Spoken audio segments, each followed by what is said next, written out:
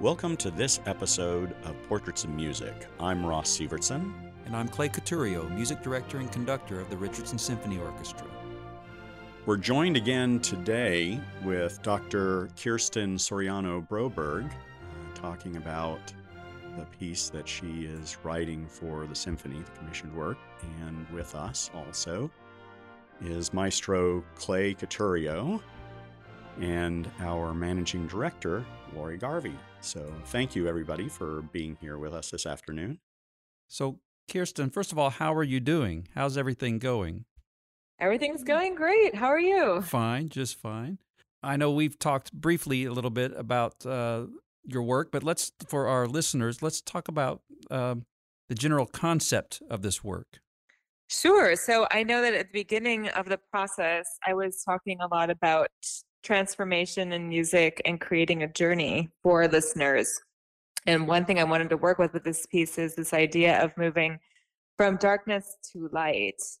Another idea that has come to me since then is I've always wanted to write a piece that deals metaphorically with the creation story in Genesis. And there are a lot of pieces I admire that do that.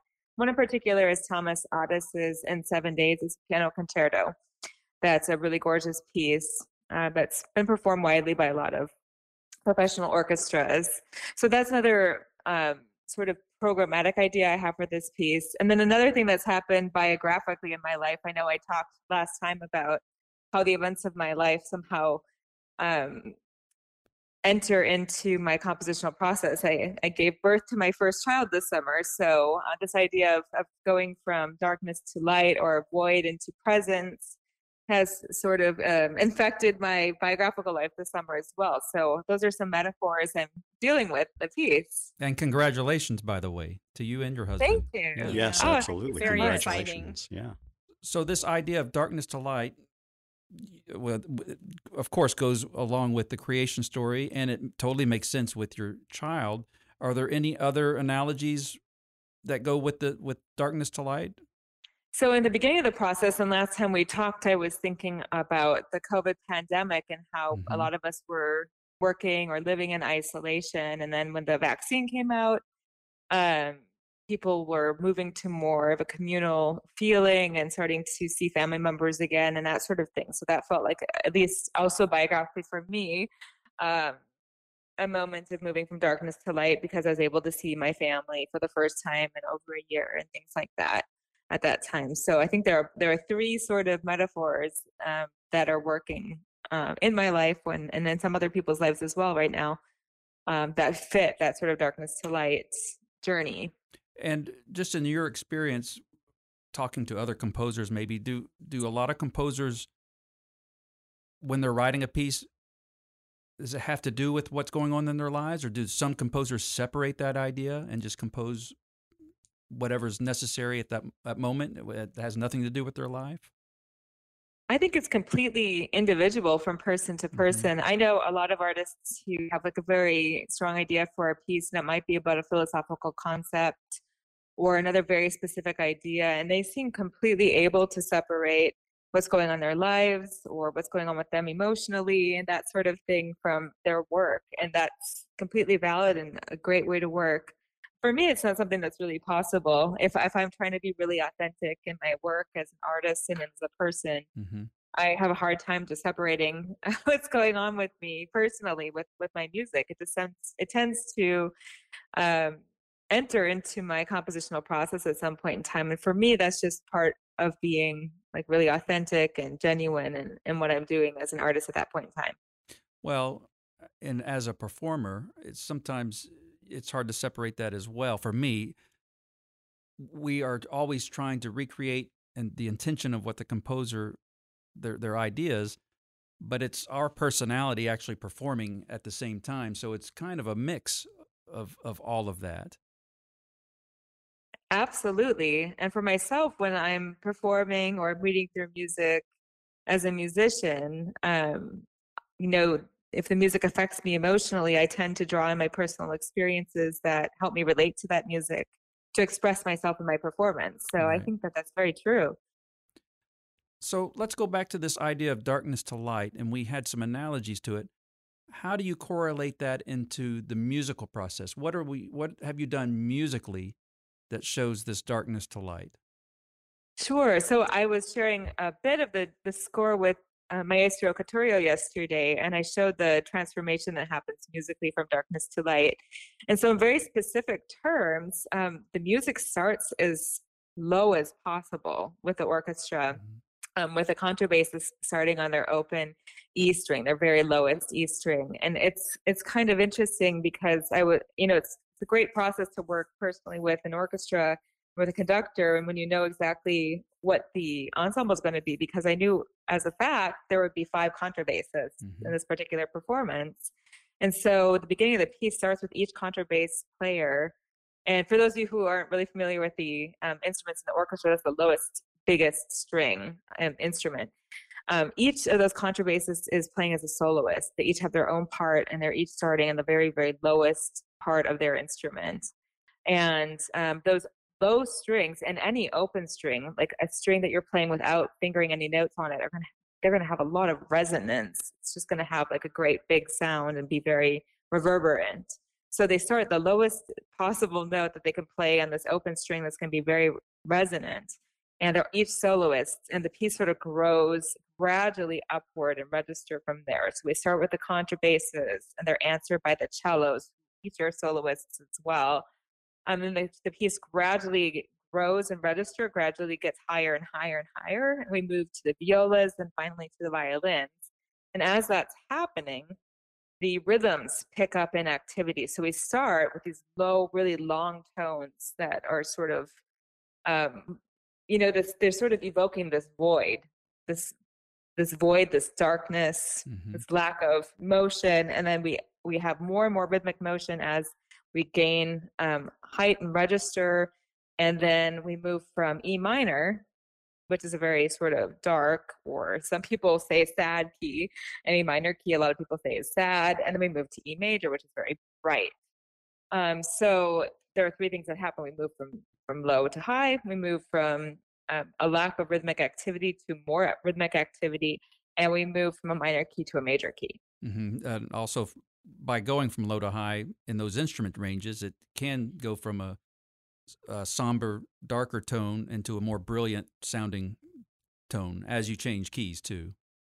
Absolutely. And then the other thing is as you move orchestrationally from the lower strings of the string instruments to the higher strings, there's more brightness as well, coloristically.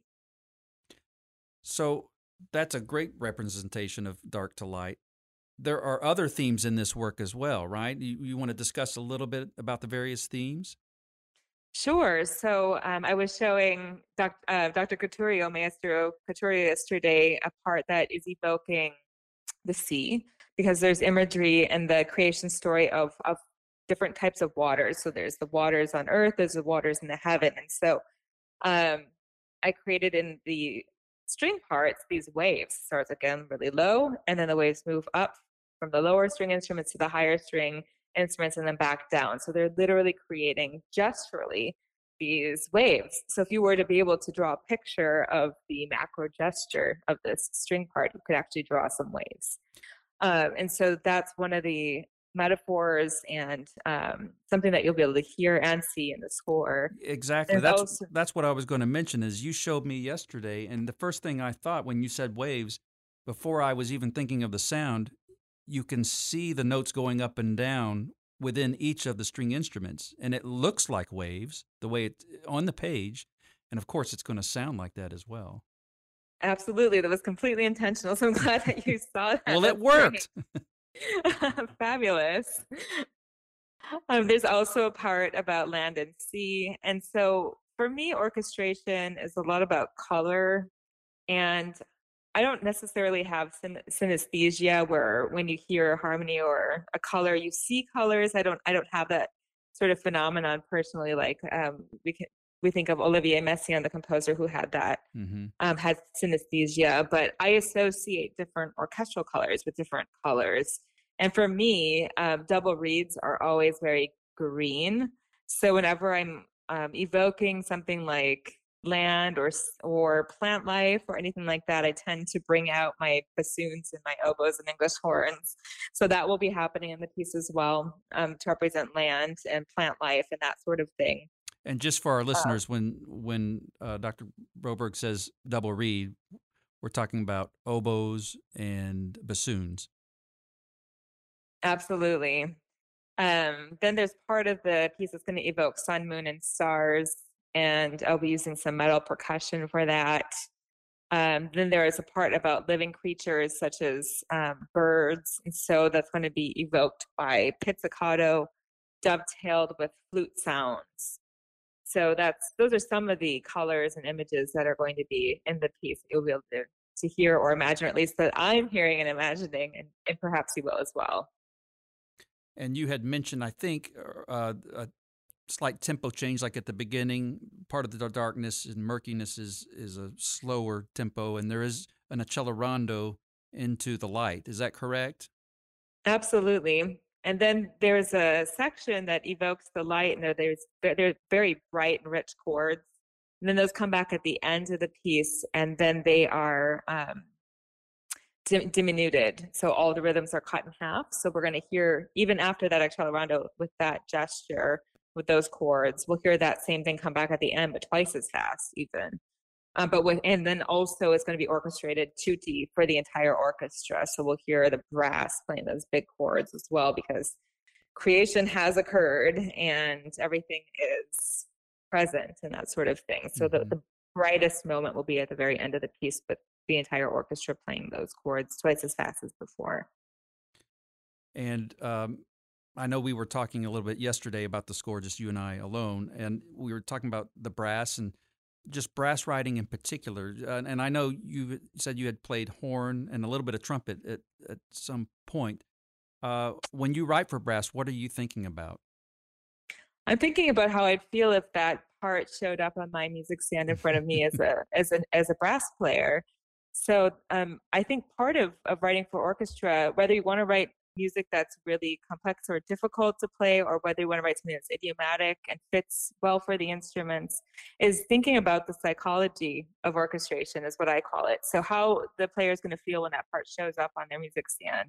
So when I'm writing something for brass, I think about how I'd feel if it showed up on my music stand. And I try to be empathetic when I'm writing for other instruments as well, whether or not I play those instruments, to try to think, how does the instrument work, what works well in the instrument, what feels good, what's going to have more of a higher rate of success in performance, what will have less of a higher rate of success.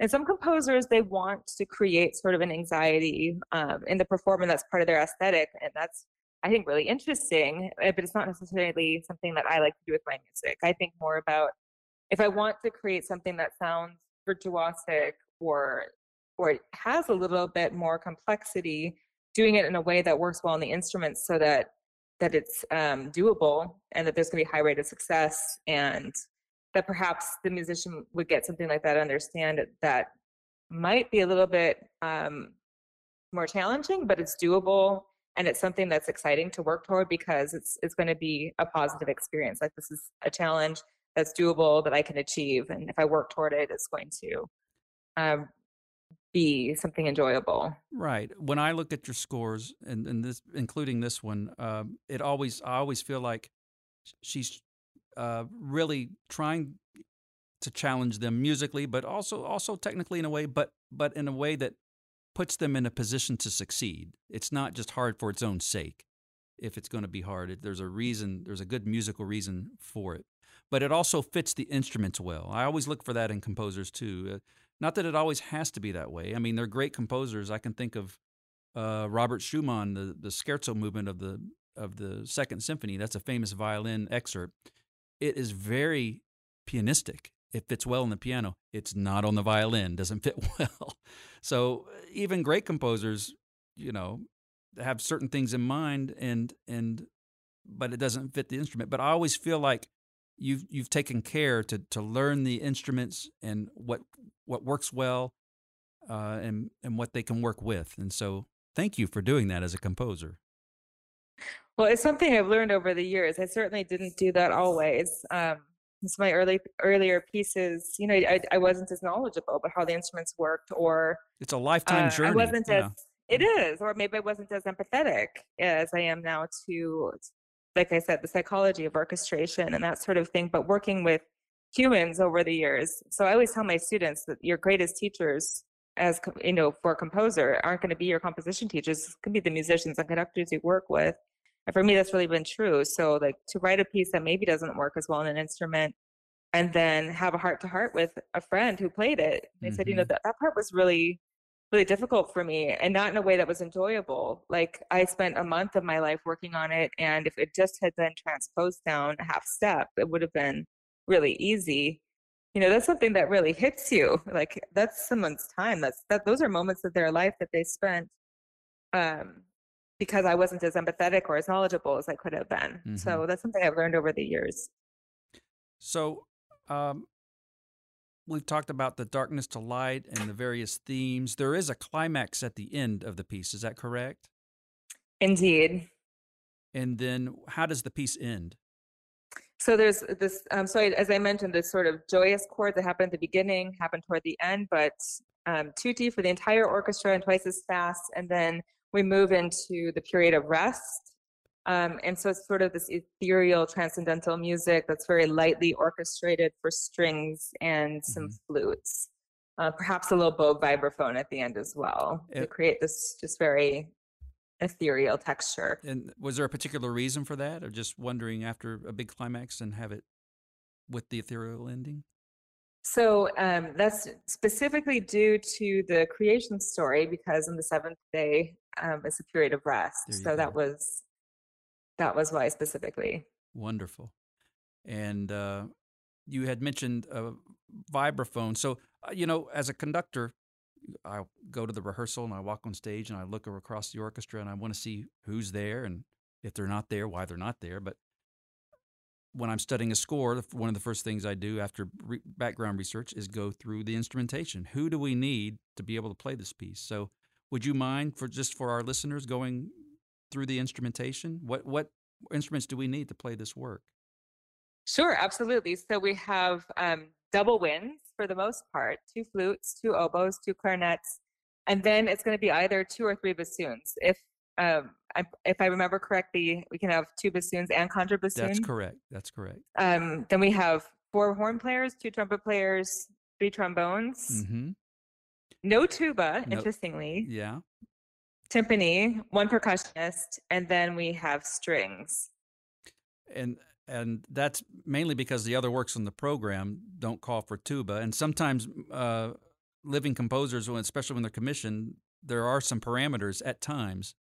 You would know this much more than me, and that was one of them on this concert. We don't have the tubas on the other parts of the concert, and so we're just not going to have a tuba on this concert. Oh, sure. I love, for some reason, I love restrictions as a composer or as an artist. So there's sort of 2 philosophies that people sometimes talk about when you're starting a piece. You either start with nothing or you start with everything. And so for me, it's number 2. I start with everything. And when someone imposes some sort of restriction, like it's not everything, it's going to be double winds, etc., it gives me this sort of restriction that forces creativity to some extent, and I enjoy that. One other thing I thought about between when we talked yesterday and now, you mentioned the key. It's going from E minor to E major.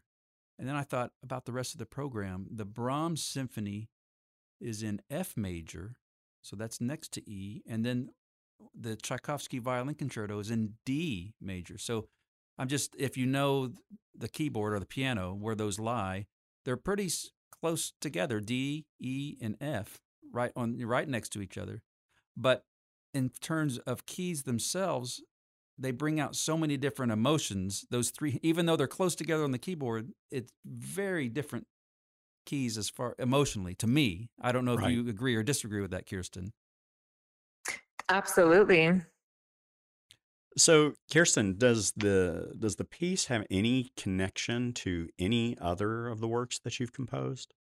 It does. So I think I mentioned last time that we talked that I've been spending a lot of time in the past 10, 15 years composing cycles of extractable works, where you have a piece or a collection of pieces that could be performed in a single event, but they also can create a large overarching macro structure when performed together. So this is part of a big cycle I've been working on for orchestra and choir. Some of the movements are for just orchestra, some are for just choir. There's one movement for both orchestra and choir that UNT actually premiered a couple of years ago, called Odes of Praise. And that one actually includes 2 texts set in Latin from the Psalms, the Book of Psalms. And it's for choir and orchestra, and that was premiered a few years ago. So it has a connection to that piece.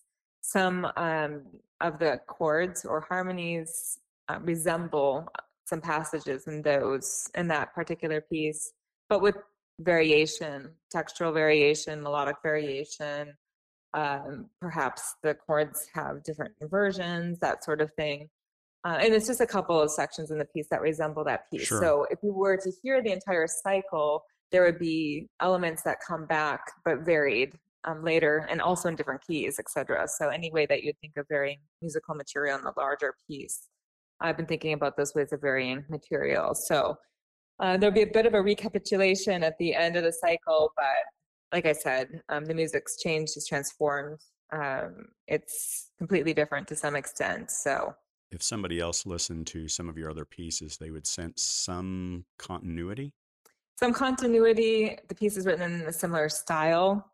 So it's all going to feel like it's part of the same larger work and that sort of thing, for sure.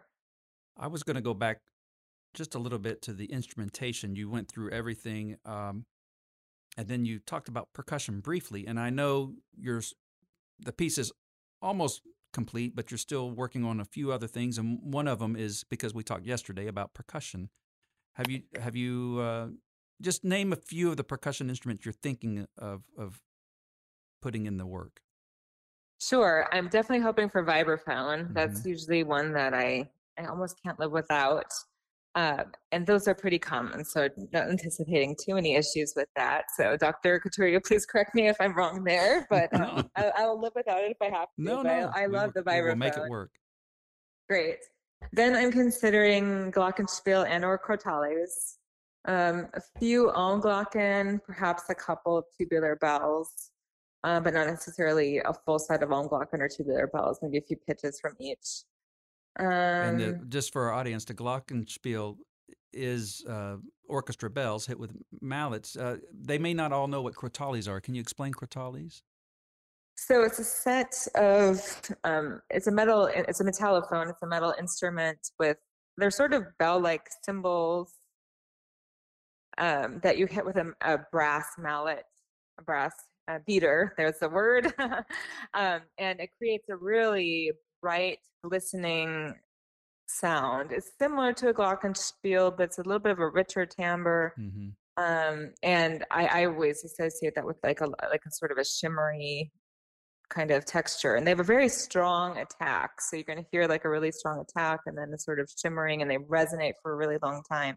One of my favorite percussion instruments. So often I will use crotales and have the percussionist strike the crotales with a metal beater, but then I also love bowed crotales where you use a bow that you would play a string instrument with and bow them instead, and it's this beautiful round sound that sounds kind of like if you were to take your finger and put your finger around a wine glass, sort of this beautiful sound with a long envelope shape. So it's a sustained sound with a lot of resonance. So, and for our listeners, I was just going to mention, if you want to hear a sound of a crotale, the struck, not the bowed, Debussy, Prelude to the Afternoon of a Faun, uses crotales. So you could always go listen to that piece. And towards the end, there's some crotales. Great suggestion. So I have a question, Kirsten. I'm just curious about how you name the piece. Do you think of the name after you have finished the composition, or do you write the piece? Do you write the name of the piece first and then kind of compose into that? Great question. And it changes from each piece to each piece. So sometimes I have a title in mind right away. Sometimes I have sort of a concept for the title, but it doesn't crystallize until the piece is entirely complete. Sometimes I write the piece and I think, oh my gosh, what in the world should I name this?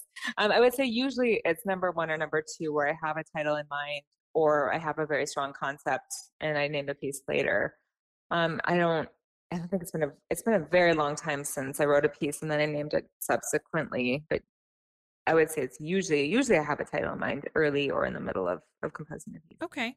And this work opens the program. It's the very first thing that we're going to hear at the beginning of our 60th anniversary season. So it's a big, big deal to us. And one of the other parameters is it's not an overture per se, but it's an opener. So it's not going to be as long as like the Brahms Symphony or the Tchaikovsky Violin Concerto. So I asked you for a 7 or 8 minute opener. When you write for a work that long versus a longer work, how do you work with structure in that regard? Great question. I'm always trying to be really sensitive about the length of a piece. If someone asks for a certain length of a piece, I try to accommodate that. I went to a choral conference several years ago, and there was a lawyer giving a talk about commissions and commissioning length. He had this great analogy. He said, it's sort of like, if you imagine this, you have a home with a dining room and you want a hutch built for a wall in your dining room to be on that wall or whatever. And you ask for a 7-foot hutch because the wall is 7 feet long, and the woodworker, the carpenter gets really inspired and they decide, well, I'm going to make a 13-foot hutch. It's really, really beautiful. It's more than they asked for, but I'm really inspired and they'll be so grateful for it. And the hutch arrives and they can't fit it on their wall. So he said that's sort of what commission length should be about. Like certain programs tend to have a certain length in mind, and you suddenly write a piece that's 3 times longer than what you're asked for. It might not fit on the program. They might not have time for it. Mm-hmm. So I think that's a great story or analogy. So I try to be sensitive about that. But again, it's one of those things where I love restrictions.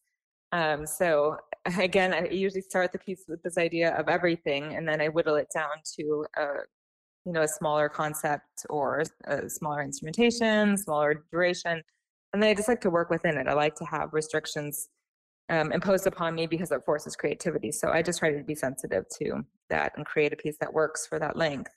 So with this one, and also having that metaphor for the creation story, there were 7 days in the creation story. So I was kind of thinking about giving each section about a minute in length, but of course they vary. They're not going to be exactly the same length because those wouldn't be very interesting proportions. But that's something I was just sort of thinking about. It's a 7-minute piece, 7 days, 7 major sections. About a minute long. Cool. That's very creative. Yes. Well, I know the musicians are looking forward to it. I've spoken to several of them, and some of them know you, and some of them will get to know you, and that's what this whole process is about. So, Kirsten, thank you so much for your time today, and I know you and I will be in touch over the next month or two, and then, of course, you'll be at the rehearsals and at the performance in October. Absolutely. I'm looking forward to it.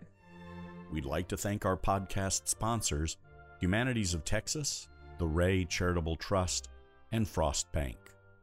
I want to remind everyone that tickets are available at the Eisman Center ticket office and on their website at eismancenter.com. Maestro, thank you. It's always great to chat with you. And thank you, our listeners, for tuning in to Portraits in Music with Maestro Clay Cotorio. I'm your producer and co-host, Ross Sievertson. Remember, if you haven't done so already, hit that subscribe button so you can get new episodes downloaded to you automatically.